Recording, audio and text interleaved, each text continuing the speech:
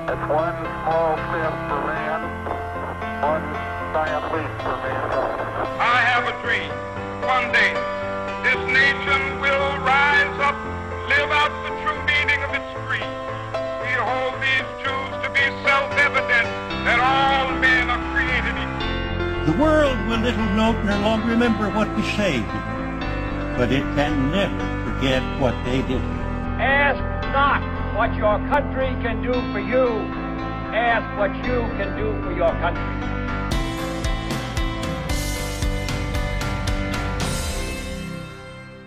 Hello and welcome to Eccentric Earth, the history podcast where I'm joined by a guest to talk about a story from history, but they have no idea what the topic's going to be. This week, I'm joined by my friend, Addie Ann Hang. Hello. Thank you for coming back again, Addie. I couldn't leave you without my snark for so long. This week's episode is the first time that our topic actually intersects with current events in the news. These are events that have shaken thousands of people, events that have been labelled a crisis by the BBC. Kentucky Fried Chicken has ran out of chicken. Gasp! And this is the story of their founder, Colonel Sanders. Harland David Sanders was born on September 9th, 1890, east of Henryville, Indiana. He was the oldest of three children born to Wilbur David and Margaret Ann Sanders. The family was of Irish and English ancestry and devout Christians, attending the Advent Christian Church nearby. His father was a mild-mannered and affectionate man who worked his 80-acre farm until he broke his leg after a fall. He then went on to become a butcher in the local town for 2 years. Sanders' mother was a devout Christian and a very strict parent. She continuously warned her children of the evils of alcohol, tobacco, gambling, and whistling on Sundays. On Sundays specifically, the rest of the week was fine. Yeah, no, fair game the rest of the week, but you can't whistle on God's day. Aw, man. Sundays for churching, not for whistling. One summer afternoon in 1895, his father came home with a fever and died later that same day. He whistled on Sunday. It's as plausible an explanation as any I found, because there seems to be no reason for him suddenly dropping dead. Sanders' mother obtained work in a tomato cannery to provide for her children, and the young Harland Sanders was required to look after and cook for the rest of his siblings. By the age of 7, he was reportedly skilled with making bread and preparing vegetables, and improving with meat. Wait. It's considered a skill to prepare vegetables? All you have to do is cut them. Yeah, but it's about how you cook them. If you just boil everything like us British do, it's shit. But if you cook it up nice... We already know not to follow British cuisine. And a lot of people have this thing where they can eat some vegetables raw. And he was very good at finding the best way to eat the vegetables. You peel them and eat them. It's how this shit goes. The children foraged for food while their mother was away for days at a time for work. When he was 10, Sanders began working as a farmhand whilst not at school. He had to get his vegetables somehow. I used to work here on this farm when I was a boy. This was the first job that I ever had. I worked here for Charlie Norris. I was 10 years old at that time. I got $2 a month in my board and room. And I used to room in that room right upstairs there. That's been, 65 years ago. He put me to work back here in the woods clearing new ground. And I cleared about an acre, I guess, that month, but there were a lot of squirrels, redbirds, butterflies, more things to attract the fellow's attention than anything in the world. And evidently, I didn't clear as much ground as he thought a boy ought to have cleared even. So at the end of that first month, he fired me and sent me home. Said he wouldn't feed me for me. So I went home, took my $2 to my mother, and when I gave her the $2 that I had gotten for the month's work and told her that Mr. Norris had fired me, she gave me a little lecture that I shall never forget. She said, "What on earth are you ever going to amount to? You're my oldest son, the oldest of the three children. You've got no father. I got nobody to help me depend on but you. And to think that you're so no count that you couldn't hold a job at $2 a month." Well, the time she got through tongue lashing me, I felt just about as low as anybody could have ever felt. And I made a resolve then that I would never let ours or work or anything else ever interfere with me doing the best job as possible. And if I ever got another job, I was sure going to prove to her that I was worthy of it. In 1902, Sanders' mother remarried to William Broadust, and the family moved to Greenwood, Indiana. Sanders had a troubled relationship with his stepfather. In 1903, he dropped out of school at 7th grade, later stating that algebra's what drove me off, and went to live and work on a nearby farm. Algebra is evil. Yeah, I have to agree. I don't understand why they teach algebra. It's revenge by the Egyptians. Okay, interesting. Because they invented algebra. At the age of 13, he left home. He then took a job painting horse carriages in Indianapolis. That's random. Yeah, that is not as random as it's going to get. When he was 14, he moved to southern Indiana to work as a farmhand. In 1906, at the age of 16, with his mother's approval, he left the area to live with his uncle in New Albany in Indiana. His uncle worked for a streetcar company and secured Sanders a job as a conductor, his third job since leaving school just 3 years earlier. He had more job experience than me currently. Yes, his list of jobs is crazy, and this is just the beginning. He's only 16. Later that same year, Sanders falsified his date of birth and enlisted in the United States Army. Yay, guns! He completed his 3-month service commitment as a wagoner in Cuba. Wagoner. Yeah, wagoner. Essentially a truck driver, a military truck driver. I'm sorry, it's just a funny word. What did you do in the army? I was a wagoner. I suppose it's the same way that we say trucker. They didn't have trucks, they had wagons, so wagoner. I don't say trucker, I say truck driver. Well, you're clearly more upper class than the rest of us. Yes. I'm so posh. He was honourably discharged in February 1907 and moved to Sheffield, Alabama, where another of his uncles lived. There, he met his brother Clarence, who had also moved there in order to escape their stepfather. The uncle worked for the Southern Railway and secured Sanders a job there as a blacksmith's helper in the workshops. After 2 months, Sanders moved to Jasper, Alabama, where he got a job cleaning out the ash pans of trains from the Northern Alabama Railroad.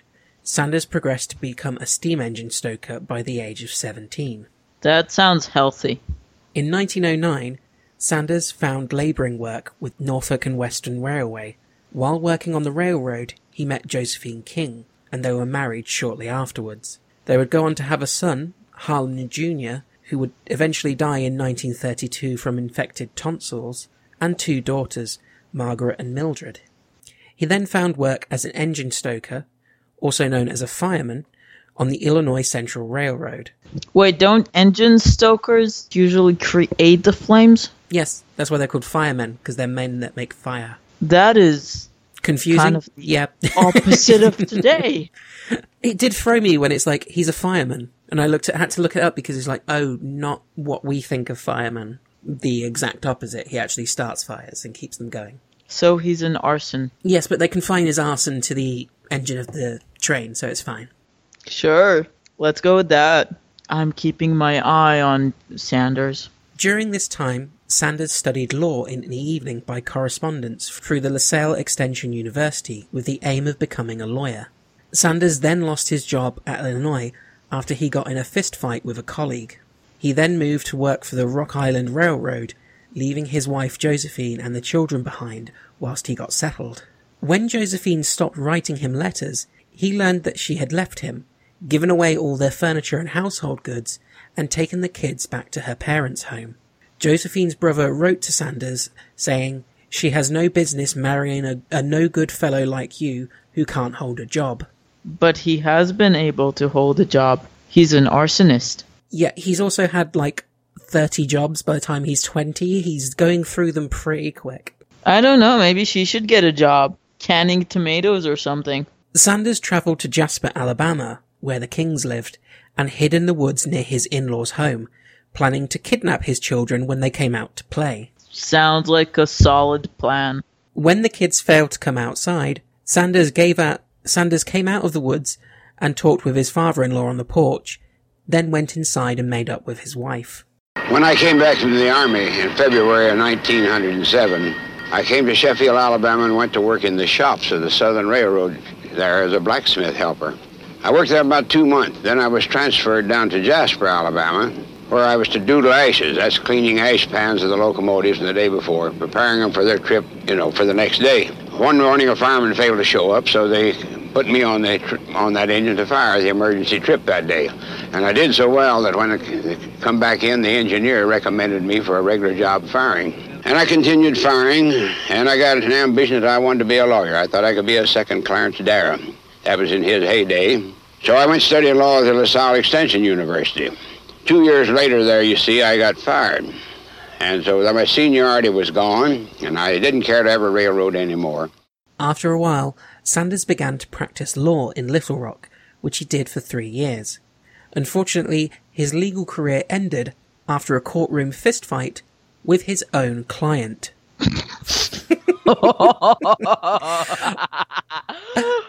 I struggled to find out what the fight was about. I really, really wanted to know what caused him to punch his own client, but there is nothing to say. Do you swear to say the truth, the whole truth, and nothing but the truth? No. God damn it, Frank, we talked about it! Oh, just imagine being on the jury in that courtroom. Some guy gets knocked out by his own lawyer. The lawyer wins. He beat up his client. After that, Sanders moved back to Henryville and went to work as a labourer on the Pennsylvania Railroad. In 1916, the family then moved to Jeffersonville, where Sanders got a job selling life insurance for the Prudential Life Insurance Company. I have to ask, do all the cities and towns in this area have to end with "ville"? I think so. Is that how you know you're in the southern United States? It is a good indicator. Everything ends with "ville." Sanders was eventually fired from this job for insubordination. Did he start a fist fight? It does not say he started a fist fight, although I can imagine it was going to lead to one. He's a very violent man for someone who is well known for making good chicken. That's how he started making chickens. He started a fist fight with one of them. He then moved to Louisville and got a sales job with Mutual Benefit Life of New Jersey. In 1920, Sanders established a ferry boat company, which operated a boat on the Ohio River between Jeffersonville and Louisville. He canvassed for funding, becoming a minority shareholder himself, and was appointed secretary for the company. The ferry was an instant success. Yes, we now unite the two villes.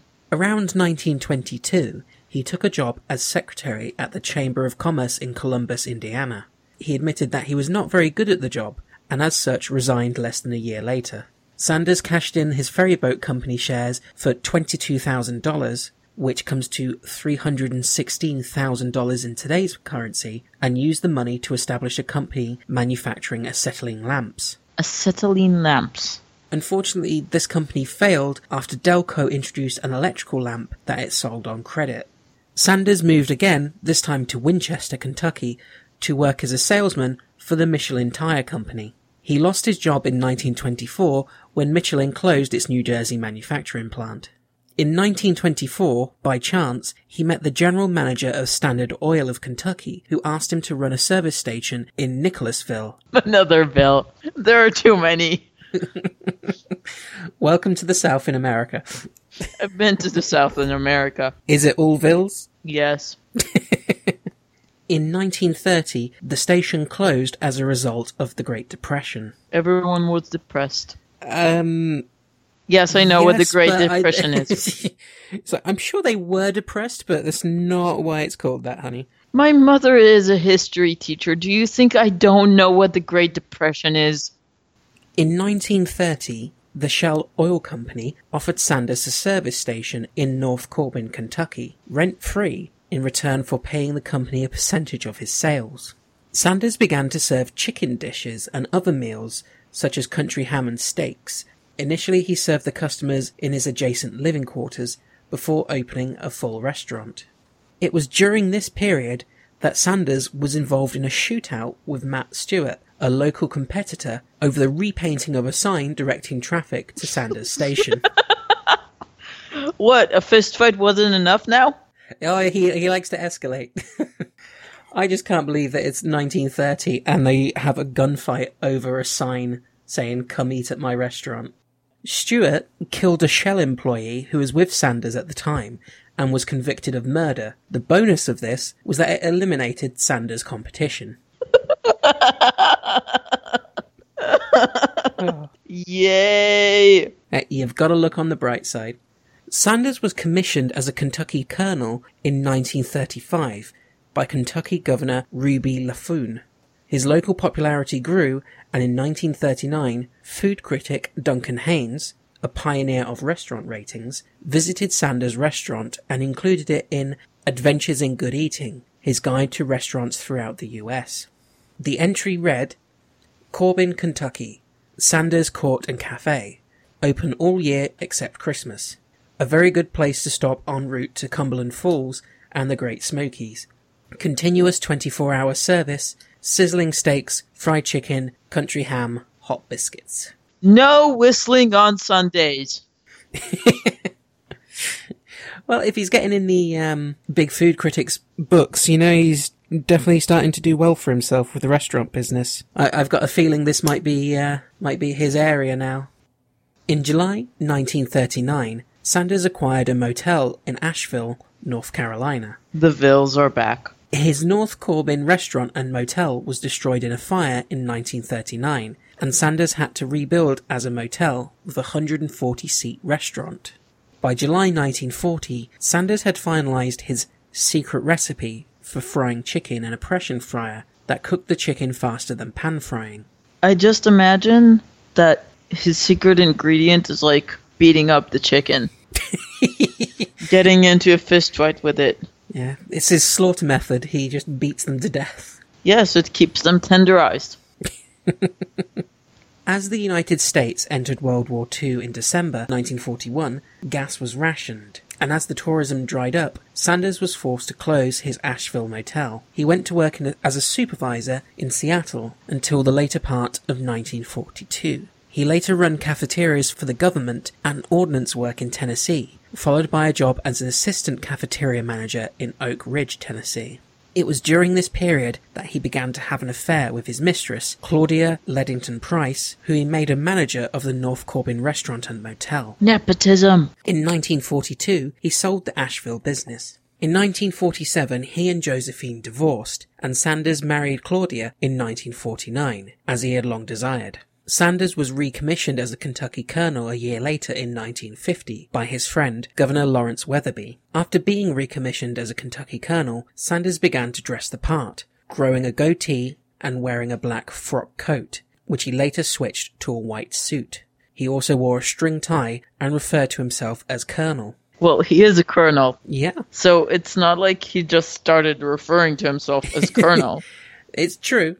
It's not like he gave himself, his own post. He is a colonel. His associates went along with the title change, jokingly at first, but later in earnest. His look became so iconic over the decades that he never wore anything else in public during the last 20 years of his life. He even bleached his mustache and goatee to match his white hair. Oh, man. In 1952, Sanders franchised his secret recipe, Kentucky Fried Chicken, for the first time to Pete Harmon of South Salt Lake, Utah, the operator of one of the city's largest restaurants. In the first year of selling the product, restaurant sales more than tripled, with 75% of the increase coming from sales of fried chicken. For Harmon, the addition of fried chicken was a way of differentiating his restaurant from competitors. In Utah, a product hailing from Kentucky was unique and evoked imagery of Southern hospitality. If you're white. Yes, but that's usually the situation anywhere at this point. Don Anderson, a sign painter hired by Harmon, coined the name Kentucky Fried Chicken. After Harmon's success, several other restaurant owners franchised the concept and paid Sanders 4 cents per chicken. Whoa! Yeah, it's not bad earnings.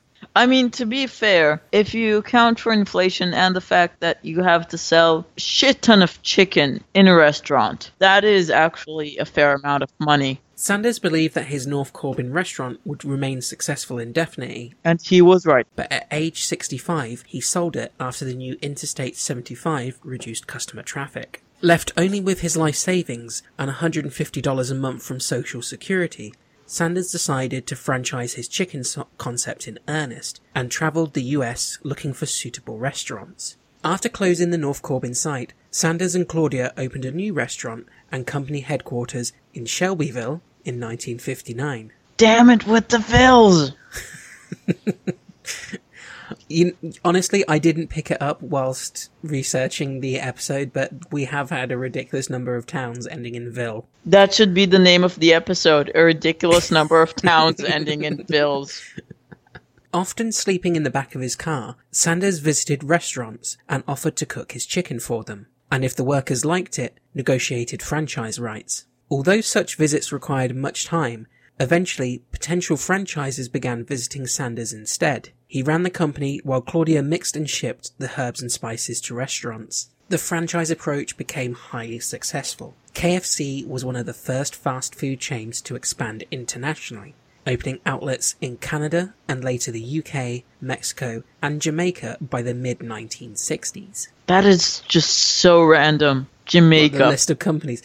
Yeah, it's also like he's sticking to the north and dipping into the southern part of the Americas and then the UK. It's very central to one part of the world and then the UK.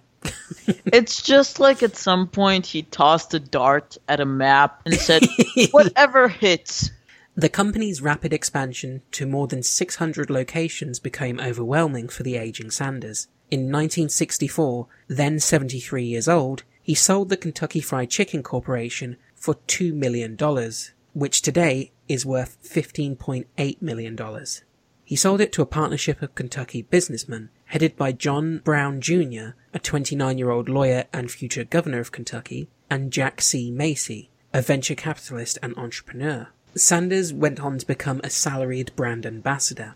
The initial deal did not include the Canadian operations, however, which Sanders retained, or the franchising rights to the UK, Florida, Utah, and Montana, which Sanders had already sold to others. In 1965, Sanders moved to Ontario to oversee his Canadian franchises and continued to collect franchise and appearance fees in both Canada and the US. Sanders remained the company's symbol after selling it, travelling 200,000 miles a year on the company's behalf and filming many TV commercials and appearances. He retained much influence over executives and franchisees who respected his culinary experience and feared what the New Yorker described as the force and variety of his swearing. Wait, the person who's known for punching people is forceful with his swearing? I just like the variety of his swearing. I can imagine he's coming out with some really creative curse words. Of course, he was in the army. For 3 months. It's still something.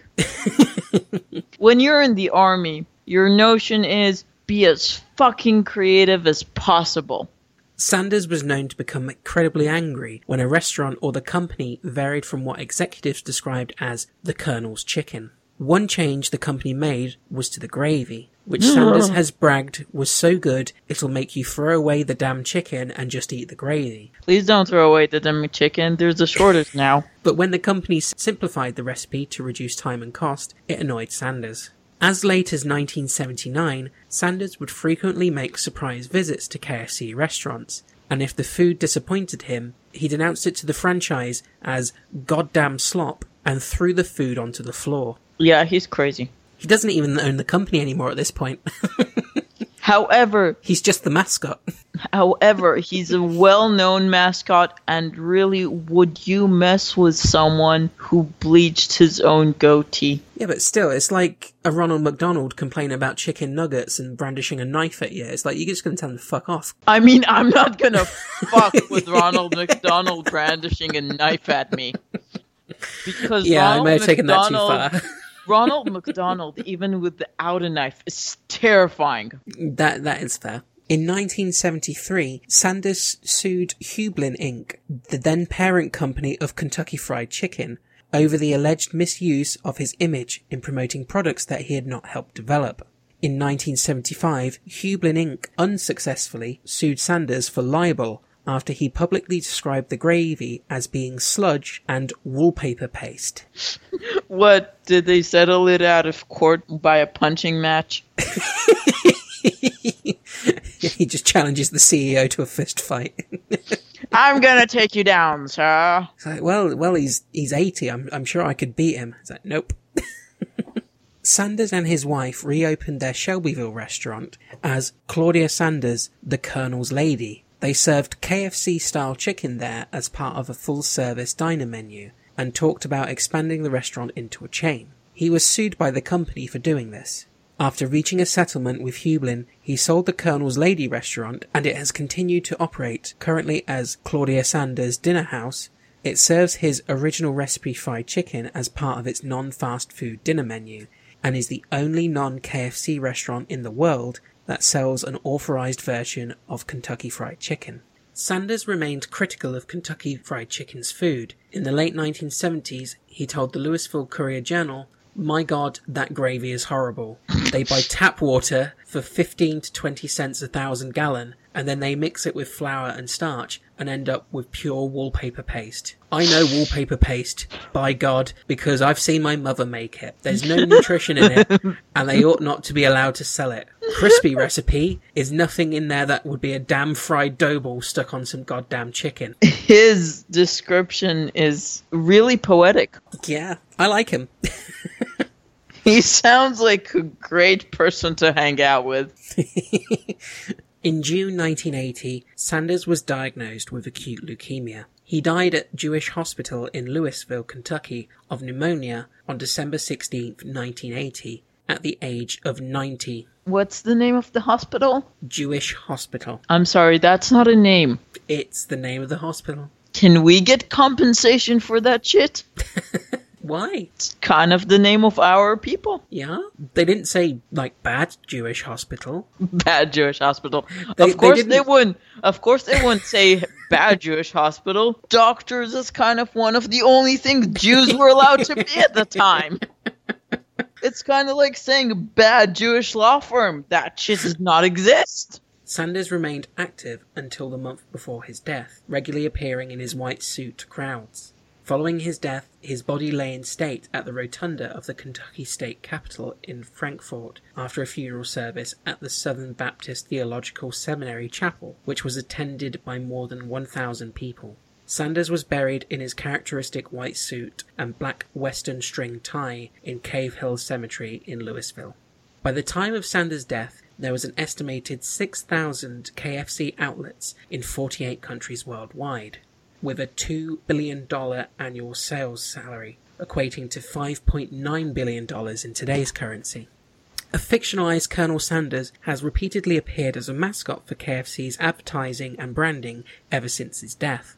Sanders has been voiced by impressionists in radio ads, and from 1999 to 2001, an animated version of him was voiced by Randy Quaid to appear in television commercials. There's plenty of folks who'd love to have this, the secret to my original recipe chicken.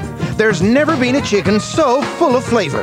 With my 11 herbs and spices, it's 11th heaven. Get KFC's 3-piece feed, served with chips, potato and gravy, a bread roll and a Pepsi, all for just $5.95. At KFC, we're the chicken experts, 'cause we got the secret. What you looking at?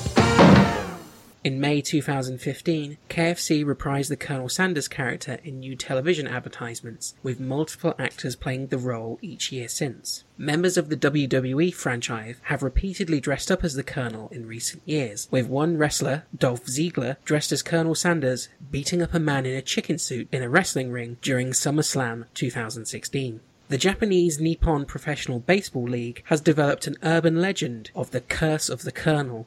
The curse was said to have been placed on the team because of the Colonel's anger over the treatment of one of his storefront statues, which was thrown into a river by celebrating Hanshin fans following their team's victory in the 1985 Japan Championship Series. As is common with sports-related curses, the Curse of the Colonel was used to explain the team's subsequent 18-year losing streak. Some fans believed that the team would never win another Japan Series until the statue was recovered. The Colonel statue was finally discovered in the river on March 10, 2009. Divers recovered the statue at first thought it was only a large barrel. And shortly after, they believed it may have been a human corpse. But Hanshin fans... No, the barrel is simply the fist. Yeah. But Hanshin fans on the scene were quick to identify it as the upper body of the long-lost colonel. The right hand and lower body were found the next day, but the statue is still missing its glasses and left hand.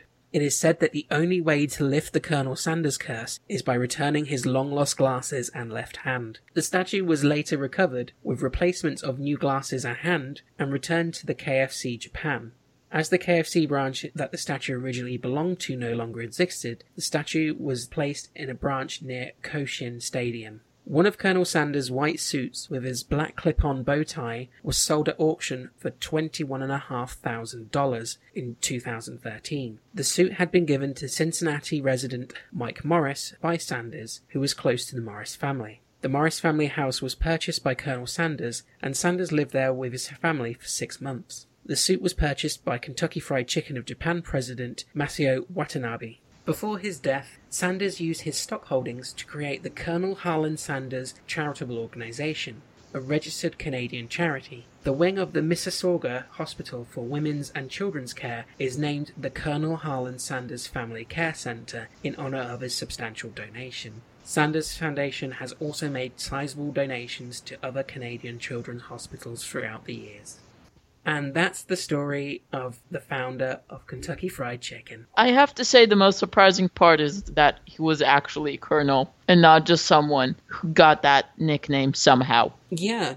I knew that he had a lot of jobs throughout his life, but I was just shocked at the list of stuff he did. He has had more jobs in his first 5 years after leaving school than I had in my life? Since I left school. Yeah, my entire life. To be fair, he got a job without school education. You can't do that now. To be fair, he started a multi-billion-dollar company after leaving school at 13. That's what happens when you learn to make vegetables. See, all that practice as a kid, he figured out his recipe. I still love that he punched his own client. That's going to be my favourite Colonel Sanders thing ever. I'm just imagining you going to KFC and it's like, do you know that the founder of this company punched his own client? And he tried to kidnap his own kids. But he failed. He didn't fail, he just got bored. Father of the fucking year. This is related to current events. Kentucky Fried Chicken ran out of chicken. Hey, the BBC have labelled it a crisis. So... The BBC had a headline about whether disabled partners are a burden. Excuse me if I don't give them that much time of day as I used to. Yeah, disabled partners, are they a burden? KFC runs out of chicken. It's a national crisis. They've definitely gone downhill. Yeah. If you enjoyed this episode, you can follow us on Twitter by going to @eccentric_earth. You can also find us on Facebook by searching for Eccentric Earth, and you can find us on Instagram under the same name. All of our social media platforms are kept up to date with news and information on upcoming episodes, as well as being updated with history facts every day.